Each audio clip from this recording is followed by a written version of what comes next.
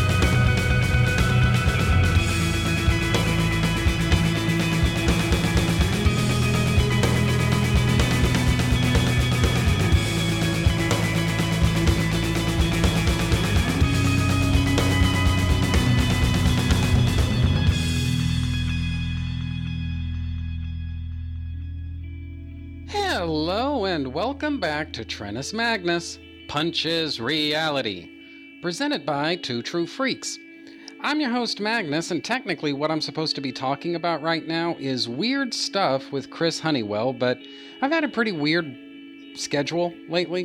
Just a lot of stuff has been going on, with work and some family stuff and whatnot, and so unfortunately for me, and I suppose, unfortunately for you, if you enjoy the Weird Stuff episodes, unfortunately for somebody, I'm not going to be able to do a Weird Stuff episode this week, so that's the bad news. Now, the good news, again, for somebody, is I'm going to make good on a semi-threat that I made in the Trennis Magnus Punches Reality Facebook group. Basically, what happened was, for those of you who don't know, at the time that you guys are hearing this, it was probably a couple of weeks ago now. I was feeling all emotional and junk and kind of nostalgic about some stuff, and I was just posting a bunch of random bullshit on the Trennis Magnus Punches Reality Facebook page, and then I asked the membership. I've got some kind of weird stories about freelancing.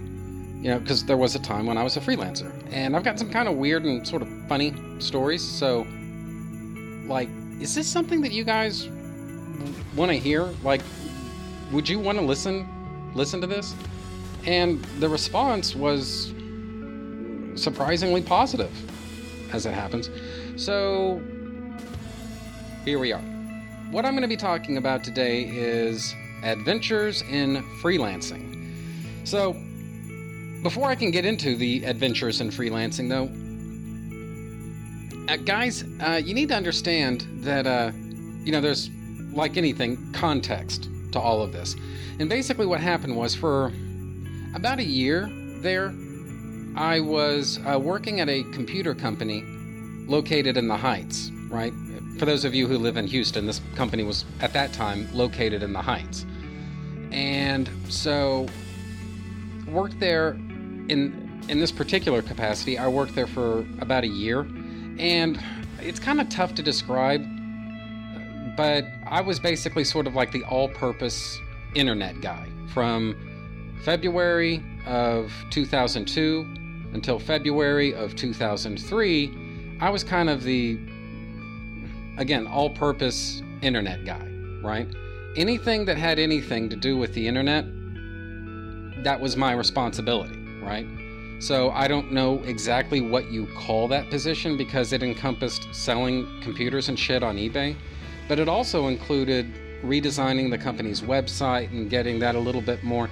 At that time, SEO was kind of less of a thing, but to the degree that you really can get this stuff kind of SEO friendly, doing that, and, you know, all of that sort of stuff. And guys, I mean, it sounds kind of quaint to think about it in these terms now, but you have to understand that, you know, back in those days, again, like 2002 to about 2003, the idea of a small company selling their shit online it wasn't exactly a new idea, but there wasn't really a formula for this sort of stuff yet. You know, a lot of kind of common sense things that people kind of take for granted these days, those things were not so common sense, and they were not taken for granted back in the old days, right? And so that's where I found myself.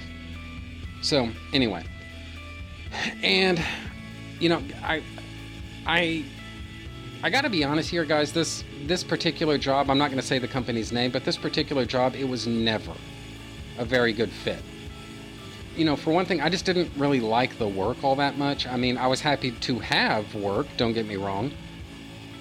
Didn't really like the work itself very much. You know, it was one of those, it's like anything when you're in sales, which in effect, that's what I was. You basically, all you can really afford to do is watch the bottom line. And anything that doesn't expand your commission, you need to move away from that thing, whatever it is, right? And so I had less and less time to focus my energies on activities that didn't immediately earn money for me. And one of the reasons that earning money was kind of an important thing to do was I wasn't getting paid for shit, especially for all of 2002, right? I mean, and I don't want it to sound like too bad about it, because this was like the first real like 9-to-5 job I ever had. And so I was receptive to the idea that, look, you're starting out, this is literally the first time you've ever done anything like this. Don't expect to bring home like $90K a year, you know, straight out of the box, because partner, that ain't gonna happen, you know? And indeed it didn't. To say the very least, it didn't, you know? And so it was shit money, and I was willing to tolerate it though, because, you know, like I say, I mean, you're starting off, you're brand new, you have to prove yourself on a lot of different things. And after I had proven myself, I was expecting a raise, and indeed I did get a raise, but it was not a raise commensurate with what I thought I deserved at that time. Basically what it came down to was, it was like some piece of shit, like 1 or 2% raise or something like that at the beginning of 2003. And it's like, guys, and again, I don't want to get into like specific numbers here, but I told the executives, you know, guys, look, what you're paying me per year, I do that much and half again in sales every single month. Okay? There's no way I'm not paying for myself and then some to be here. You can afford to pay me more. It's time for you to do so. They had a different opinion. So, in a hopefully not too self-righteous a fashion, I basically quit. And this is the kind of thing that you can do when you're 22 years old, because you're 22, you know? I mean, you got options. There's stuff out there for you. Or so I thought. But, guys, we're talking about the early onset of 2003. And the simple fact of the matter is that the economy was not exactly on fire at the time, you know? It wasn't as bad as it would be, you know, about 5 years later. But, you know, the pre-October 2008 economy, it was nothing to write home about, guys. It really wasn't, you know. I mean, I was there. I was struggling to make my way. I know exactly what that economy was like, and it was shit. Now, it wasn't shit, like I say, it was not shit on a stick like the Obama era economy was, you know, but it wasn't anything great either, you know. So for those of you who insist on being either nonpartisan or bipartisan, well, there you go. This is a bipartisan shitty economy, right, that we're talking about here. So basically, I kind of found myself in a situation where, I'd quit the only job that I had without really much of a backup plan. And so just started looking around for other work and couldn't find it. And so things are starting to get kind of interesting for me. I mean, yeah, it's not like I was in any danger of becoming homeless or anything like that, but I don't know. It's just, you're a guy and you want to earn money, and you want to have a job and you want to actually do something that's worthwhile. And I didn't have a job. I wasn't making money and I wasn't doing anything much that was worthwhile. So I was kind of out of ideas. And so what ended up happening was I kind of just fell ass backwards into freelancing. And I don't think anybody really intentionally starts out, with the agenda of becoming a freelancer. It just kind of sort of happened, right? Basically, I got an email, and it was sort of out of the blue, but I got an email from this woman that she'd been an instructor of mine, when I was in college, and basically she said, "Look, this is kind of unusual. It's a little bit unorthodox, but I know somebody who needs a web page, and you're one of the few designers that I know. Would you mind making them a web page?" It's, she said she didn't really know what the pay was going to be like, but she had reason to believe it was probably going to be, pretty decent. And so, like as a favor to her, would I do this, right? And just I'm not sure I guess she will actually probably come up again in this conversation this discussion before too much longer. So I'll just go ahead and give her the phony baloney name, Brenda. That is not actually her name, but for reference's sake, we will just call her Brenda, right? So I replied to Brenda, and you know how it is. I mean, you want to save face a little bit. You want to have some dignity here. Sure, Brenda, as a favor to you, I'll make time in my schedule and I will build them a webpage. But remember that I did this as a favor for you, and all of that, because if people don't know that they're saving your life, sometimes they think they're in your debt. So just something to keep in mind there, guys.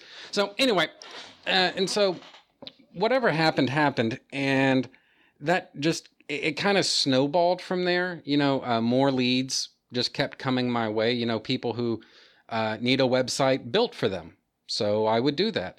Or they have a website, but they need somebody who can, on a part-time basis, like a couple of hours a week, just update the web page. So I would do that. Or just, whatever it is that they needed to have done, I would do that for them, right? And I honestly don't think that you could, I say that. Maybe you could do that sort of thing today. I honestly don't know how you could possibly get into that. But, back then, there were not so many designers running around that, you had like tons and tons of competition. And a lot of those WYSIWYG web editors, they were really primitive. And so, like today, everybody has like a WordPress or something like that. And so I would think that the market for designers, like an actual designer, has got to be, I don't know, kind of small, I would imagine. But back then, none of this stuff really applied. So anyway, and so, I just kind of found myself bouncing around from, one freelance web design gig to another freelance web design gig to a web hosting gig to a more of like kind of web page maintenance gig, and boy, oh boy, was the money coming in after a while. To start off, things were a little bit slow to start. And that is perhaps a good way to begin with the first story. So basically, I went up to my college, basically to have a meeting with some people. I needed to basically go up there, take some photos, and meet with people, figure out like what they want their webpage to be. This group or this club or whatever they were. Basically, I just needed to get an idea of who these people are, what they're looking for, and, basically kind of get those portraits made, so, for the About Us section and, all that fun stuff. And so, anyway, basically went up there, for that. And that required me to go deep in the heart of Tomball. Or at least to go through it to get where I was going. But anyway, you get the idea. And for those of you who don't know, Tomball, Texas, at least back in those days, it was a medium-sized town that was pretty sure it was Mayberry from the Andy Griffith Show. It's like they never really got comfortable, I don't think, with the amount of growth that they underwent in the mid to late 90s. You know, because there was a time when Tomball kind of was sort of a one-horse town, and then starting in the early 90s, and God knows after, it just got bigger, and it got bigger and bigger, and there was more development, there was more shit being built, but it's like the culture of the town was still very small town. And so the police department is consequently very, or at least they were, very small town in their mindset, you know what I mean? And so, anyway, all of this is a long way of saying that I ended up getting pulled over by a cop, right? So she pulls me over, and she said, yeah, you know, when I was driving by, I saw you at the red light there. And, you know, when I was driving by, I noticed that you had an expired registration sticker. And I was like, yeah, sorry about that. It's been you know, kind of weird times for me lately. Haven't really had time or God knows money to, you know, get, you know, little things like that straightened out, but I'll get it straightened out and everything's going to be A-okay. And she said, okay, well, fine. But you need to know that your inspection is out as well. Your Texas state inspection, that's expired as well. And I was like, yeah, well, kind of a, you know, variation on, you know, the same thing. Times have been tough. I've just been really busy, haven't been making a whole lot of money. So I will take care of that. She said, okay, all right, fine, fair enough. Can I see your license and registration, please? And I was just thinking, oh, shit. Because I already knew where this was going, and I knew it wasn't going to be pleasant, right? So I hand over my driver's license, and she says, you know this is expired too, right? And I was like, yeah, I know. So then I pass over my my insurance information to her. And she didn't even say anything to that. She just stares at it for a minute, and she looks up at me, and I couldn't help myself. I was like, okay, look, I know what you're thinking, but the reason that's expired too, and it's like she just didn't want to hear it, you know? And so she just said, will you just turn off your car and step out of the car, please, for me, sir? And I was just thinking, oh, shit, what now? So anyway, I got the whole pat down and all of that stuff. Handcuffed, tossed in the back of her police cruiser. My car got taken off into impound, and I was taken to the pokey, guys. I'm talking fingerprinted, mugshot, whole thing. I was arrested for expired everything, you know? And honestly, I mean, you know, I guess fair is fair. I wasn't really being a very responsible citizen at the time. So, but you know, fuck it. I mean, it's like you're 22, you know? I mean, 22-year-olds do stupid stuff all the time. I mean, this is by no means the stupidest thing that a 22-year-old had ever done. Hell, I happen to know for a fact that that was not the stupidest thing that a 22-year-old was doing in the state of Texas at that time. Guys, the stories I could tell you about Jenna Bush, oh boy. So anyway, but maybe that's another topic perhaps for another day. Anyway, so basically I was, you know, I got frisked and, you know, the whole thing, and you know, I don't know. I mean, it's been all these years later, so I guess there's... fuck it, I'll just tell you. Basically, the officer who arrested me, she grabbed a handful of my junk, and I don't think that was, like, an accident either, you know? And, I don't know. I mean, it's just like she was acting, like, real weird with me the whole time, you know? But, you know, all along, what I'm thinking is, I gotta get out of here. I gotta get out of here. I gotta get out of here. You know, but I mean, you can't really tell her that, you know, because you're in the back seat of the police car. She's driving you along. And so I thought, well, I'm not going to be able to talk my way out of this. Okay, ship sailed. All right. And so I'm just sitting there in the back seat, cuffed and all that. And so I just call her out to her. I say, hey, officer, would you mind turning on the lights and the siren and all of that? And she says, no, I'm not doing that. And why do you want that anyway? And I told her, well, look, I mean, I'm under arrest. I'm going to jail. I want to get the full effect here. You know what I mean? So anyway, so she told me to shut up. And so I shut up. So anyway, I got taken to the town jail. And, you know, speaking of Mayberry, got taken to jail and, you know, booked and all that stuff. And so, you know, there's this, it's a trope on TV, you know, you hear it all the time. I'm allowed one phone call. Well, you're allowed as many phone calls as you want. The issue is all of the calls that you make, even if they're local calls, all of the calls that you make, they're all collect. Or at least they were back then. These days, I don't know. So anyway, so basically I called my girlfriend and I basically said, yeah, hey, look, so here's what's going on and I need you to come down here and bail me out, right? And so she said that, you know, she'd get to work on that for me. So I hung up the phone and I'm just, as you can imagine, you know, something less than happy with my lot in life at that moment. And so the officer, I guess feeling kind of like a smartass, and again, she was just acting just weird, like the whole time, just weird.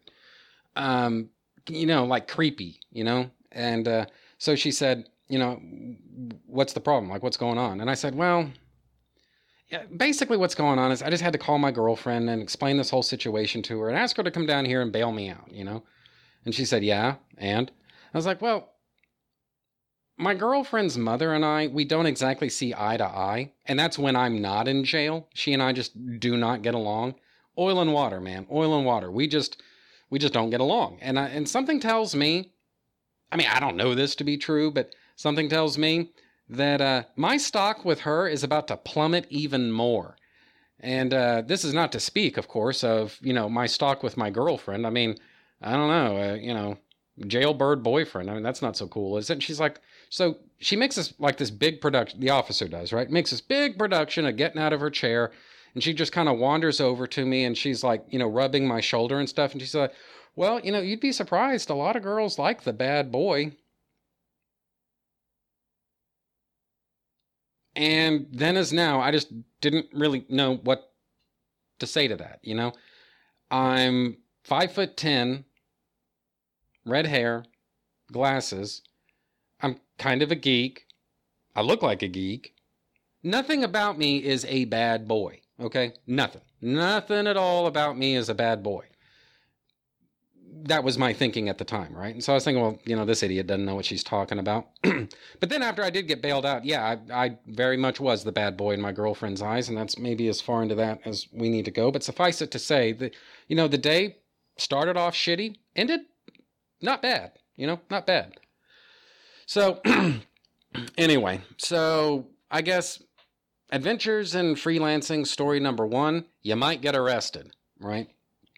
So anyway, flash forward about 6 months and I'd gotten all that stuff taken care of, the insurance and the driver's license and, you know, state registration, all that fun. I'd gotten all that stuff up to date. So everything's okay. And one of the reasons that I was able to do it really quickly is, well, I mean, number one, there's like now a legal compulsion that you do so because people with guns are on the other side of this thing saying, hey, yeah, you need to get this taken care of, bro.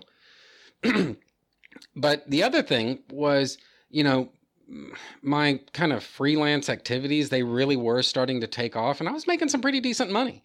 A lot better than I was making, I might say, at the computer company from which I had quit. So all in all, things were going all right, you know. Now, there are times when you're a freelancer that you're going to have like some really, really fucking weird meetings with clients or potential clients or just whatever, you know. You're going to have weird meetings like this sometimes, right? So one such, it basically involved me going to an office that it was basically staffed entirely with women, you know? Now, I would have thought that something like that, it would have to be actionable, right? Because the only way that you're going to have an office that's made up totally of women, only them and nothing else, is if you do it on purpose, I would have thought. But it's like, nobody really seemed to be making all that big a deal out of the fact that, hey, this office has prejudicial hiring practices. You know, maybe somebody needs to look into this, you know, and all of that. Didn't happen, right? So anyway, I showed up and actually got there a little bit earlier than I was originally expecting. And really what it came down to was traffic. It wasn't as heavy as I thought it was going to be, right? And for those of you who are interested, this was this office at that time, I don't know so much about now, but at least at that time, was located in Kingwood, right? So we're not talking just about women here. We're talking about very rich women, right? Some might even say spoiled. So anyway, ended up getting there a little bit sooner than I was expecting. And I saw this chick who looked to be kind of sort of my age, you know, leaving the building, and she was carrying her little Apple laptop with her and all that. And I got just kind of a sinking feeling all of a sudden. Not right away. It actually took a sec for it to set in, but I was like, I wonder if this office has put this project out to bid, and what they're going to do is just basically pick whoever's bid is lowest. Huh. Because this chick, she just seemed kind of nerdy looking to me, and I thought, you know what? She could be a freelancer herself, and maybe I've got some competition that's going on here. So, who knows? So, head inside the office, and I meet with the woman that's kind of running the show over there, and you know, just talking, yeah, and you know, pleasantries and whatnot. And then, you know, finally we start talking turkey on what exactly it is that she's looking for. You know, I want the site to, you know, have X, Y, and Z, and it's got to be able to do this and all these other stuff. And I thought, okay, yeah, you know, no problem. I can set that up for you. And, you know, basically quoted her, it wasn't even like an official price. It was more like an estimate. It's like, you know, what you're talking about, you know, the amount of hours, yeah, I'm thinking it's probably going to be somewhere in this range. And, you know, she seemed pretty comfy with that. But again, you know, just started looking around, and I'm not seeing anyone working here except women, you know, just women. And just the tone of the conversation that I was having with with this manager chick, you know, just like her tone of voice and her demeanor, body language and all this stuff.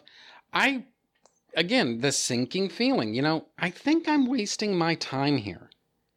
I don't think that I'm going to get this gig. And as it turned out, I didn't, you know. What I've noticed is that if women have a choice to hire a man or a woman, like 99% of the time, they're going to want to hire the woman. It's just the way that things are. So anyway, just life lesson there, I guess. If you ever find yourself interviewing for something with a woman and you see a shit ton of women in this office, if you're a guy, you need to understand your odds of getting this gig, they're really not all that good, I don't think. So anyway, this whole thing, I was pretty sure was going to end up being a waste of time, and so it was. So, but, you know, near the end of the meeting, I was like, you know, hey, I hate to do this, but this meeting has gone a little bit long. I need to run to the men's room. Where is it? And she made this face, like, God, I wish I had a picture of this. She made this face, like, you know, like sometimes somebody will like just kind of smile at you and it's like, yeah, no problem. You know, it's right over there. Yeah, just, you know, go on over and just come on back, right? Other times, though, people smile at you, but there is no joy. There's no happiness. There's no warmth. There's no nothing in this smile. This is like the smile of malice, right? This is a smile of, I'm going to stick you one. You know what I mean? I'm going to get one over on you. And so anyway, so she tells me, she's like, yeah, men's room. The bathroom's right on down the hall. You know, you can just find it's right over there. And so... you know, so walk down this little breezeway, you know, hallway looking thing. And I noticed that not necessarily every woman in the office, but I would say like the great majority of them, they're just watching me as I go along, and they're all flashing the same smile, the same kind of like malicious type of smile at me. And I was thinking, what am I getting myself into here? So go in the restroom, and I found out what I was getting myself into. There isn't a men's room. This literally is a woman's only bathroom because they had glued the toilet seat down. Now, I know what a lot of you are probably thinking right now. But Magnus, you can sit down to go to the bathroom. What difference does it make? The difference is, guys, I'm a guy. It goes against my simple, basic principles to pee sitting down. I'm sorry. It does. All right? And so, I thought, they did this on purpose. I don't know if they necessarily called a guy, like a male web designer, in here specifically so they could make him go to, like, the women's room or something like that. I doubt they were thinking that far ahead. But they knew what I was going to find when I got in here, right? And that's why they were all giving me that evil, nasty grin, as I made my way, down the breezeway, to the bathroom. That's why everyone thought it was so fucking funny that a man was about to go in there, right? And so, well, let's be realistic. There's no chance in hell, really, that I'm going to get this contract. So, you know what? Maybe it's time to have maybe a little bit of revenge, right? So I noticed that, the sink, that may be an ideal spot to have some revenge. So if it sounds like I peed in the sink, that would be because I, in fact, peed in the sink. Yes, I admit it. I peed in the sink, the same sink that women, these evil, nasty, horrible women, wash their hands in, and I don't then or now feel all that guilty about it. So anyway, and on top of that, I made a special point of turning on the faucet so it sounded like I was washing my hands. Then I took a leak.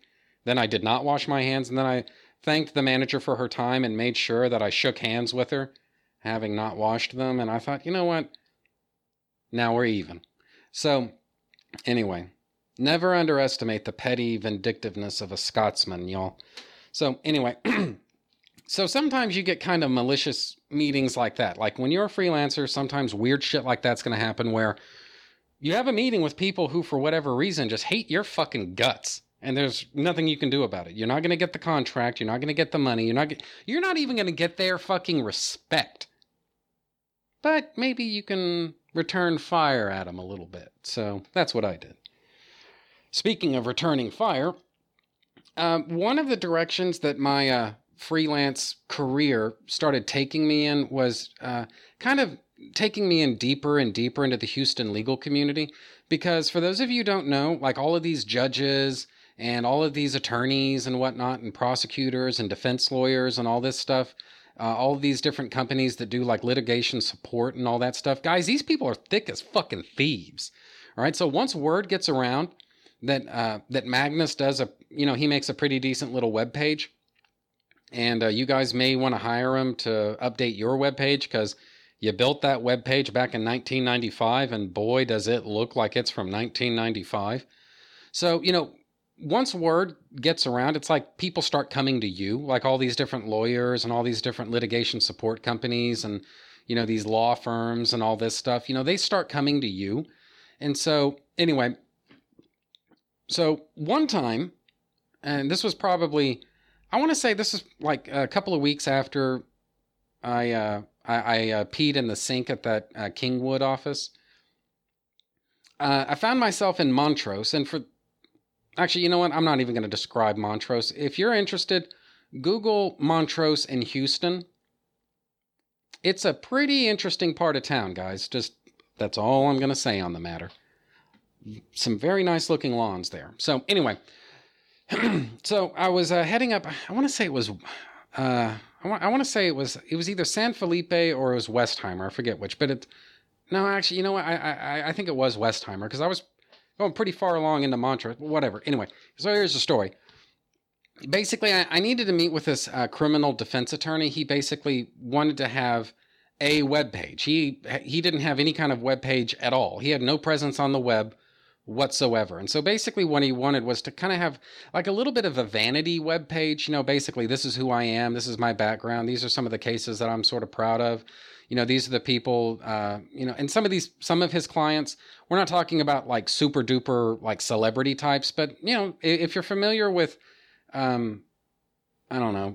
Houston like local celebrities, you're going to recognize some of these names. Now, I'm not talking about like necessarily for things like criminal defense, but more like, he's on retainer. If God forbid they ever need a lawyer, he's going to be one of the first people that they call, stuff like that. So anyway, it was basically, I find that, lawyers tend to be kind of narcissistic to begin with anyway, but even by lawyer standards, this son of a bitch he was something else. I got to tell you, he was in a class by himself.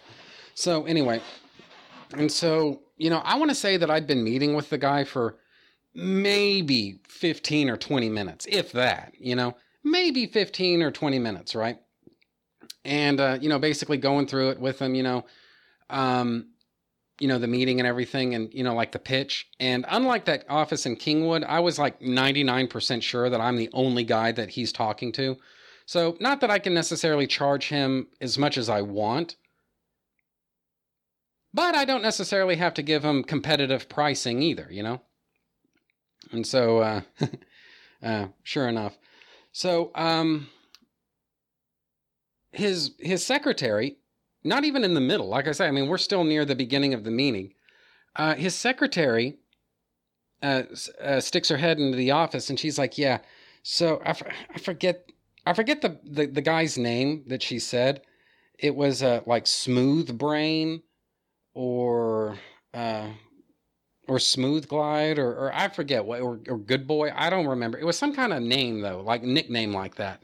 She said, she's like, yeah, so Smooth Brain's on his way over, like right now. He called just a minute ago and he sounds pissed. And so I'm thinking, oh heavens, what could this be about? And so the attorney, whose name I shall not mention, he just kind of shrugged his shoulders, nonchalant as you please. He said, yeah, I'm not too worried about it. He reaches over into his desk and then he says, I got something for him this time. And he takes out like this, it looked like a 38 caliber snub-nosed revolver. And he just starts like waving it around and like cocked the hammer on it too and all that. And I was thinking, holy shit. Okay. Nobody told me that people are going to like wave guns around and shit like that in this meeting. Right. So I was like, oh shit, look at the time. Hey, look, you know what? I think I've got a starting point on all this. And you know what? I just remembered I double booked tonight. I think I've got another meeting just up the road with, that other guy who does the thing, So yeah, I'm just going to go ahead and hit the road. I'm out of here. But look, I'm going to call you in a couple of days and, we're going to firm up these details and everything's going to be super cool, right? I hit the door, right? Because look, if people are starting to wave guns and shit like that around, I don't know what's about to happen. I'm just pretty sure I don't want to be there when it starts happening, right? And so sure enough, get in the car, spark it up, and I'm about to turn out back onto Westheimer, and I see this big thug-looking guy, and he's carrying, it looks kind of like a really small curtain rod, but like it's got bulges and shit in it, and basically it looks like he's wrapped up a shotgun, and it looked like, I don't know, like some kind of a wrapping paper or something like that. And I was thinking, oh, so that must be Smooth Brain. Time to go. And, haul ass out of there, right? Now, look, I don't know what happened, if there was a gunfight that ensued or anything like that. Because, guys, do you seriously think I'm going to call that attorney back after something like that? Fuck no. So, anyway. Moral of the story is, if you're freelancing, sometimes maybe the client's going to be a little bit crazy and just start waving a fucking gun around. So, and if he starts waving a gun around, guys, that's your cue. Hit the door. All right? Get out of there. There's no ending to that story that you're going to enjoy very much, right? So, anyway. So, let's see. What else? Oh, yeah, this one was a real winner. Basically what happened was, had a meeting with, this was, I want to say it was like some kind of a litigation support company. And, as the name might suggest, basically, for those of you who don't know, sometimes, like prosecution, like prosecutors, like prosecuting attorneys and stuff like that, or for that matter, even, like defense attorneys, or even for that matter, like full-scale law firms, they don't necessarily do everything that they do. They don't necessarily do that in-house. Does that make sense? Like, if they have to present evidence or something like that in a trial, or if they have to create a bunch of notebooks to brief like this team of attorneys who's coming into something, or a team of paralegals or whatever they've got, you know, they need to make a bunch of manuals and binders and shit like that. That does not necessarily happen in-house. Now, maybe sometimes it does. I wouldn't know.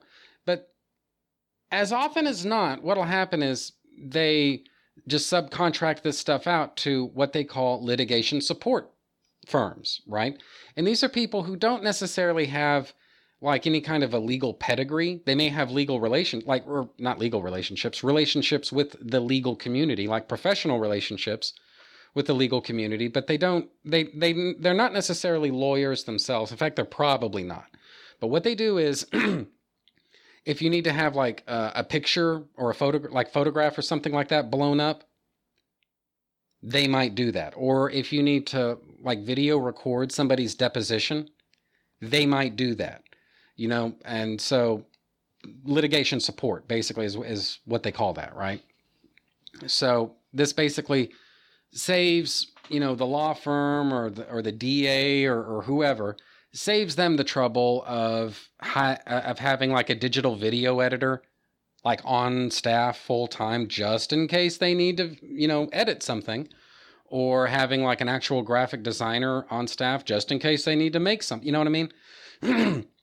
And so that's basically, it's kind of a niche thing. And if you can get into that, believe it or not, there's actually a lot of money to be made doing that. But I've gotten the idea it can be competitive, right? So, I mean, like, I guess if you don't live in New York City or something like that, I honestly don't know if you should expect to be able to get into, you know, litigation support, you know, just like as a new guy, you know what I mean? Like a new company. But anyway, so long story short, though, I had a meeting with a litigation support company, and basically what happened was there wasn't really anything that was especially notable about this particular meeting. It was all very, you know, by the numbers. I've done it 1,000 times, you know, quoting the prices and all that. And it looked like my chances of getting this contract were actually going to be pretty good. And so I was feeling all right, because this was going to be like a really fucking huge contract, right? And so I was going to be I was already doing okay at the time. I was going to be making a lot more money, you know, than normal off of this, right? And so, anyway. So after it was over, for those of you who are familiar with Houston, if any of you remember the movie theater called The Greenway, basically I was heading up 59. I think it was off of 59. I was heading up 59, as I remember, toward the Greenway, and I exit as I should. And keep in mind, I mean, it's not super late. It's not like it's barely evening, to tell you the truth, but it's basically off rush hour. You know, you're basically off peak hours at this point, right? By the time I finally got down there. And the reason I was going there was basically to meet with some friends so that we could see that movie, The Notorious Betty Page. And so basically, you know, a friend of mine, I'm going off memory here because it's really been, you know, wait, was it The Notorious Betty Page?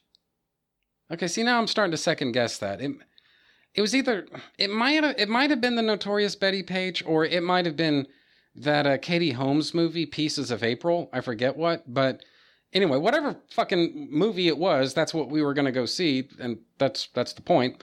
And so, you know, picked up a friend, you know, along the way, because it was on the way.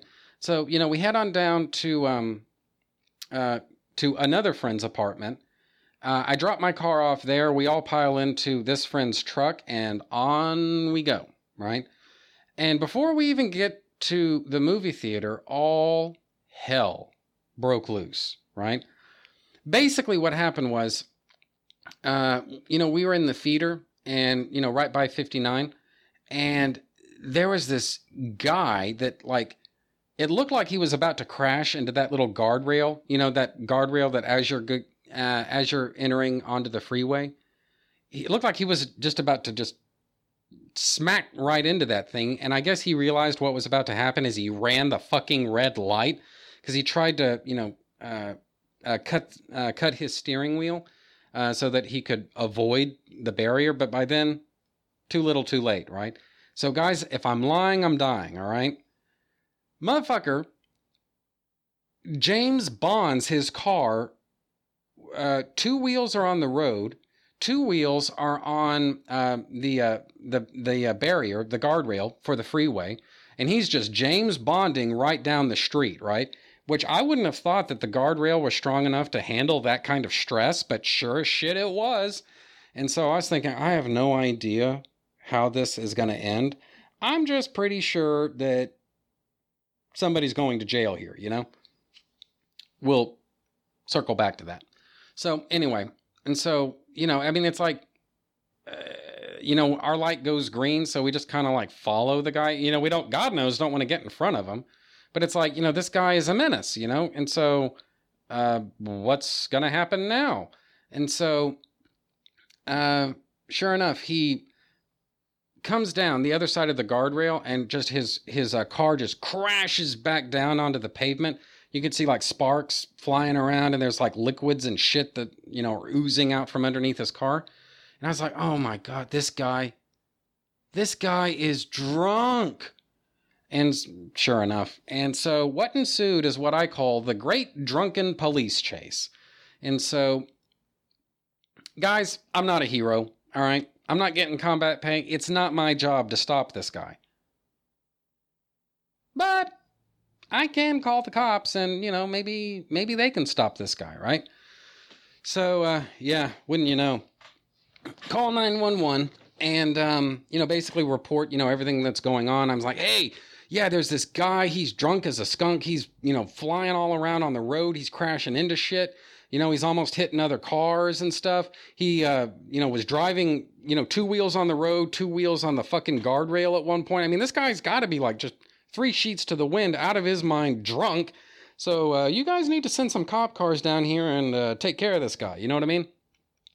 So, dispatcher says, yeah, we'll have someone down there. Meanwhile, just stay on the phone with me. And, don't put yourself in danger, but if you could, just kind of try to be sneaky about it, follow him. And, I'll try to guide the cop to wherever you are. Because in theory, if the cop finds us, he's also going to find Mr. Drunk. A great theory, but didn't actually work out so well in practice. So at one point, the guy, Mr. Drunk, he just stops at some little teeny tiny little strip center.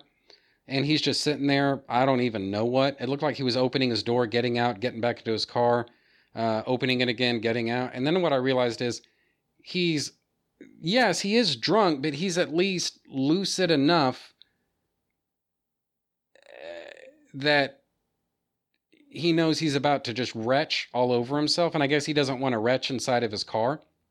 So he was getting out, retching, getting back in, getting ready to drive off, realizing he's got to retch again, getting back out, and so he probably got out of his car. It had to be like 3 or 4 or 5 times or something like that. And this whole time, I'm just telling 911 dispatchers, like, okay, he's at the strip center, he stopped, and he's getting out of his car, getting back in, out in, out in, out in. He's not going anywhere, at least for right now. So, like, this is the perfect time. Like, if the cops were to show up, like, right now, this is the perfect time to get him, right? And so, of course, they didn't show up right at that moment. So I guess he was through puking, at least for the time being. So he gets back into his car and turns back out onto the main road. And so, of course, we follow him. And wouldn't you know, heading in the opposite direction, I see a police car with like the lights flashing all around and the sirens going and all that stuff. And shit. And so I was like, okay, dispatch. You need to tell the cops they need to do a U-turn, and it's like, click. The call dropped, right? Because I was making this call from my cell phone, and the fucking call dropped because cell phones. So I was like, shit. Okay, well, there's no way I'm probably not going to be able to get that exact same dispatcher back on the line. So, guys, what are we supposed to do? Should I call 911 again? Like what's the protocol here? right? And so we didn't really have very much time to figure it out because Mr. Drunk turned into a gas station. I guess because he realized he was going to puke some more. And so I just kind of came up with a plan just sort of on the fly, right? I was like, okay, guys, here's what we're going to do. You guys stay here, all right? And if he starts driving off again, just follow him. I'm going to go find the cops, right? And so that's what I did. I went to find the cops. I took off down the road on foot looking for the cops that just passed us by, right? And this whole time, you know, like I get to my first block and I was thinking, man, I'm out of shape. Because I was out of shape. Seriously, I thought my heart was about to explode at one point. Jeez. Anyway, so I want to say that I jogged maybe like a couple of blocks, right? But I was already just done, right? I mean, I am not a marathon runner at all, and I was already done in, right? And so I was thinking, man, sure hope I find the cops soon because this is really tiring. So, wouldn't you know, here come the cops. They're coming back the same way that that we had just come, you know, following Mr. Drunk to the gas station. So I waved at him. I was like, hey, guys, you guys are looking for a drunk driver, right? Well, hey, I'm the guy that called it in, and, you know, he's actually just up the street. He's at the gas station, or he was. He was at the gas station. So, anyway, that's where you'll find him. And so, here again, survival instincts, guys. You need to refine them. The cop, he says, yeah, that's what we're here for. You know, that was the call that we were on. So he gives me this smile, and again, this kind of malicious smile. He says, why don't you get in the back seat? We'll drive you back up to the gas station, right? So at this point, I'm just thanking God that I don't have to run all the way back to the gas station now. And so get in the back seat, and, you know, we drive back up to the gas station, and there I see Mr. Drunk's car, and I see my friends in their truck, and they're just trying to be all nonchalant about it. I was like, yep, there he is. That's the guy. Right there. And so the cops start getting out of the car. I was like, so you're letting me out, right? And they just like totally ignore me. Hey, guys, you're letting me out, right? Guys, hello? And we're just like totally ignoring me, right? And all at once, I'm starting to wonder, you know what? If Mr. Drunk is armed and he's feeling kind of rowdy, bullets might start flying, and I got nowhere to hide. So, anyway, so the cops, they basically, I guess this is legal, I don't know.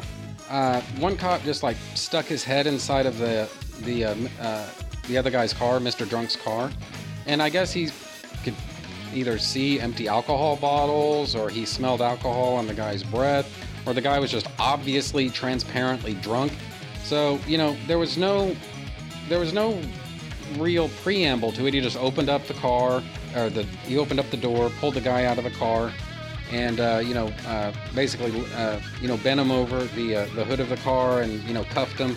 And then and only then did they let me out of the back of the squad car.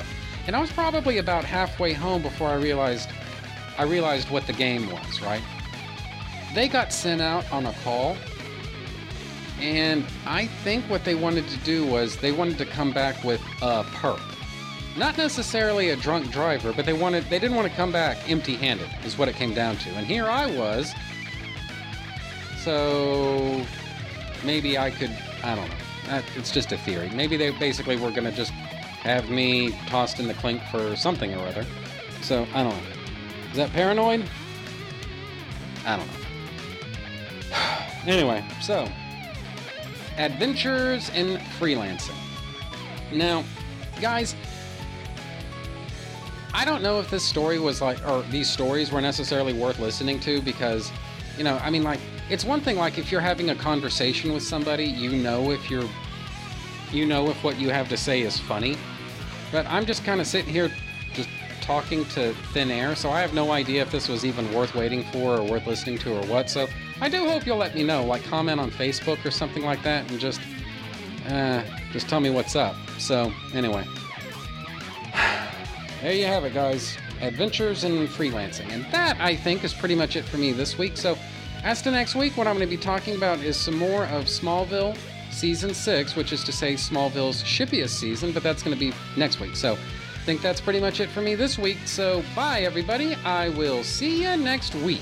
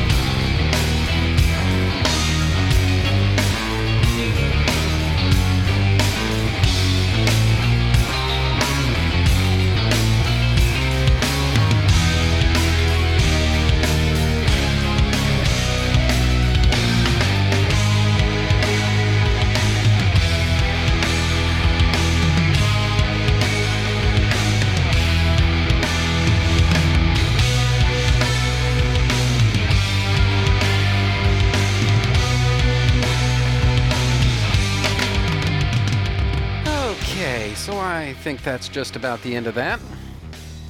Trennis Magnus Punches Reality is a proud member of the Two True Freaks podcast network. You can find the home for Trennis Magnus Punches Reality on Facebook just by searching for Trentis Magnus Punches Reality. There you can interact with your fellow listeners and also see notifications of new episodes when I put them up. You can friend me on Facebook just by searching for Trentis Magnus, which is spelled TrentusMagnus. You can email me and my parole officer at trentismagnus@gmail.com. Do you have a suggestion for a topic? Feel free to email me, and I might consider thinking about the possibility of potentially discussing whatever you have in mind someday. And that's a promise. Do you have a podcast of your own? If so, why not record a promo for me to play on my show? It's quick, easy, and can help you spread the word about your show. I'm always looking for more promos to play. Keep it fairly short, and yours could be next. My promos can be found at this show's homepage for those interested. Just look for the promos section. Visit our website at twotruefreaks.com. Two True Freaks is always spelled TWOTRUEFREAKS. If you shop at Amazon.com, please consider using the link at twotruefreaks.com to shop there. If you use this link to go to Amazon and then you shop, Two True Freaks gets a little cut of what you buy, and it doesn't cost you anything extra. So you get to shop as usual and help out the Two True Freaks at the same time. Two True Freaks and all of its excellent affiliates are available on iTunes, and you can choose to subscribe to either the entire network if you wish, or pick whichever individual shows you want to follow. We have so many shows to choose from, there's just bound to be one that appeals to your particular fandom. Just search Two True Freaks with an exclamation mark at the end, space, and the number 2.